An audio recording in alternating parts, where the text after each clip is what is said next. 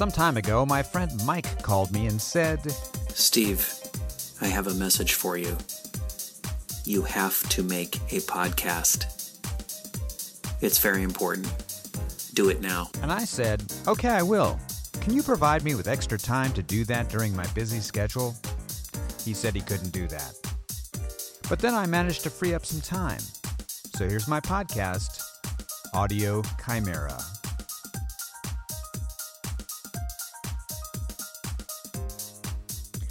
This is episode number 8, Chief Cook, Bottle Washer, and Baby Machine.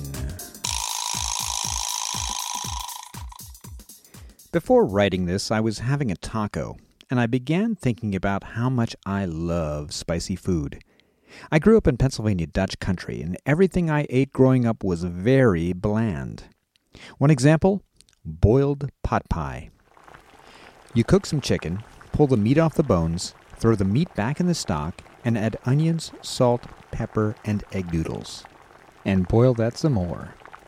Ladle it out on your plate. Do not drain the stock, but don't eat it either, as it may contain nutrients that boiling sucked out of the food. It is perhaps no wonder that, as my culinary experience grew, I sampled the many spicy flavors of the world that are sadly lacking in Pennsylvania German cooking. Indian? Check. Thai? Check. Chinese and Japanese? Check and check. Mexican, or what passes for it in America? Check. My first taco experience occurred in a Taco Bell in Fort Wayne, Indiana. What a revelation! Food with flavor. Spicy. Crunchy. I was hooked and started making my own version when I got home. But then, what was I doing in Fort Wayne, Indiana, is another story. I am still only in touch with a few people from high school, and one is my friend Jim. I hope he doesn't mind me using his real name. We used to hang out a lot after school. He lived in Dallastown, which was a bus ride away, but if we were dismissed early, I'd drive him home and we'd play basketball in his parents' driveway. At one point after high school, our church pastor decided it would be a good idea to open the adjacent school on Sunday evenings for the young adults to gather. We would meet in the faculty lounge, which had a pool table, an odd accoutrement, I think, for a school with mostly nuns on the faculty, have some soft drinks and snacks, and hang out. We would also go exploring, and on one such trip I discovered the thunder sheets hanging at the back of the auditorium stage, which must have been used when my mother acted in the Passion Play during her time there. We also found our way to the third-floor gym and played, yes, you guessed it, basketball. Into this mix came the young woman who would become Jim's first wife. One of the other women brought her one Sunday, and to welcome her to the area, I took her out on a date once, but we discovered in a long talk, yes, just talking, that lasted until 6 a.m., that we were not compatible romantically. Then Jim had one date with her, and they were engaged. I think she may have been the only woman he had ever gone out with. Anyway, things looked promising for them until her father abruptly and unexpectedly died, and her mother decided they were moving back to Fort Wayne, Indiana. That Thanksgiving, Jim decided he wanted to visit his fiancée and asked if I wanted to go along. I immediately said yes. And no, not because I had heard of this mystical Taco Bell, not because I wanted to drive for hours and spend a couple of frozen nights with his fiancée's family. No, because I wanted to see Nancy again. Nancy was a friend of Jim's fiancée. She had come to York to visit one weekend, and I was her blind date. However, things seemed to go very well, and we began writing letters. Yes, writing letters. And so when I had a chance to see her again, I said absolutely yes.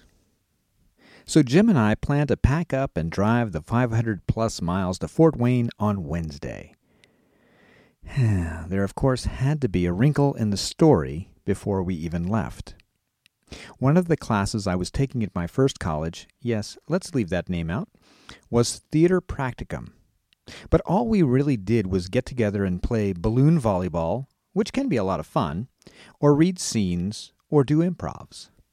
One night, one of the female students, who had these huge brown eyes that always made me think of the Robert John song, Sad Eyes,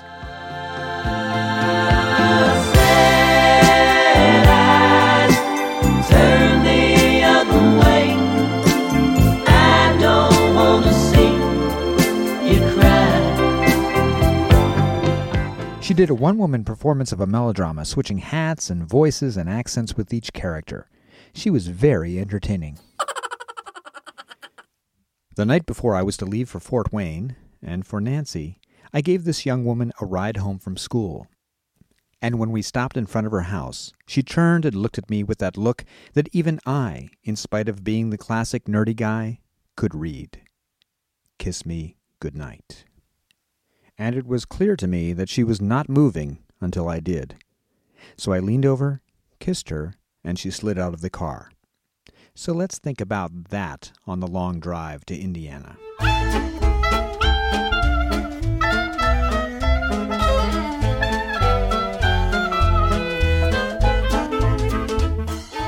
So Jim and I made the trek.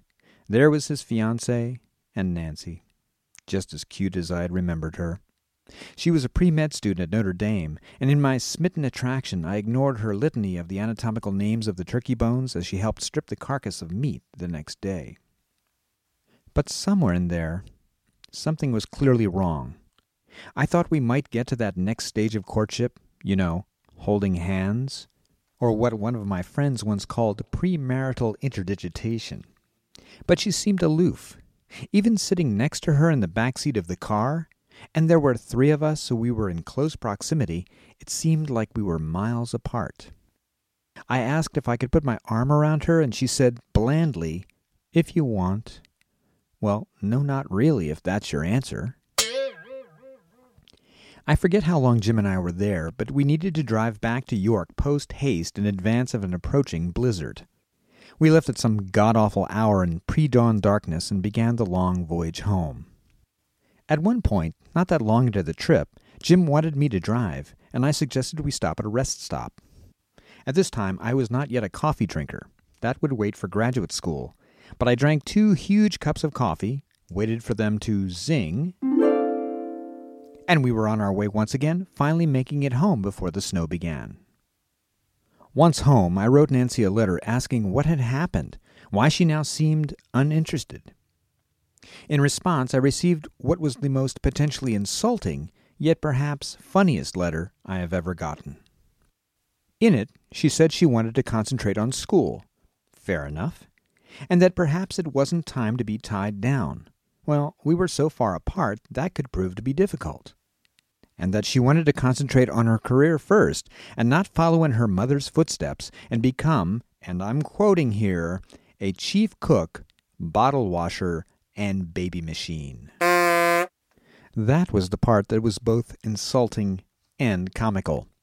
That was the farthest thing from my mind. And besides the fact that I've always wanted to be an equal partner in a relationship, hey, why don't we see what develops before we go get the marriage license? But that was pretty much it for us. I may have written a rebuttal. That sounds like something I would have done. But I never heard from her again. So we're back in school, and the next time I was asked to drive the young theater woman with the brown eyes home, I jumped at the chance. Things hadn't worked out with Nancy, but maybe with this one. Perhaps I should ask her out on what a later English female acquaintance of mine would call a proper date. We pulled up in front of her house. The car had barely stopped moving when her hand was on the door handle, and she thanked me for the ride and ran out. Perhaps I had not been passionate enough on my last kiss, so there didn't seem the likelihood of another. Oh well, missed opportunities. As a postscript, my Intro to Theater Part 1 students share a little bit of the story each fall semester. When I speak of the medieval period, and how it has been suggested that women dressed as men to find greater fulfillment in life, such as Pope Joan, I suggest they did so to avoid becoming a chief cook, bottle washer, and baby machine. This phrase seems to amuse them, and while I never credit her, I give Nancy a brief thought every year. Anything you want to hear more about from this podcast? I can elaborate. Just send your request to StephenSchrum@musifire.com. That's StephenSchrum @musifire, MUSOFYR.com, or leave a message at 724-835-4074, and I'll see what I can do. I receive no cash for products I mention, but please feel free to throw money at me to advertise here. For more information on my works, check out my website, musifire.com. For written works, search for me on Smashwords as Stephen Schrum or Musifire, or find me on Twitter, Instagram, YouTube, and Facebook. This is Stephen Schrum. Thanks for listening to Audio Chimera.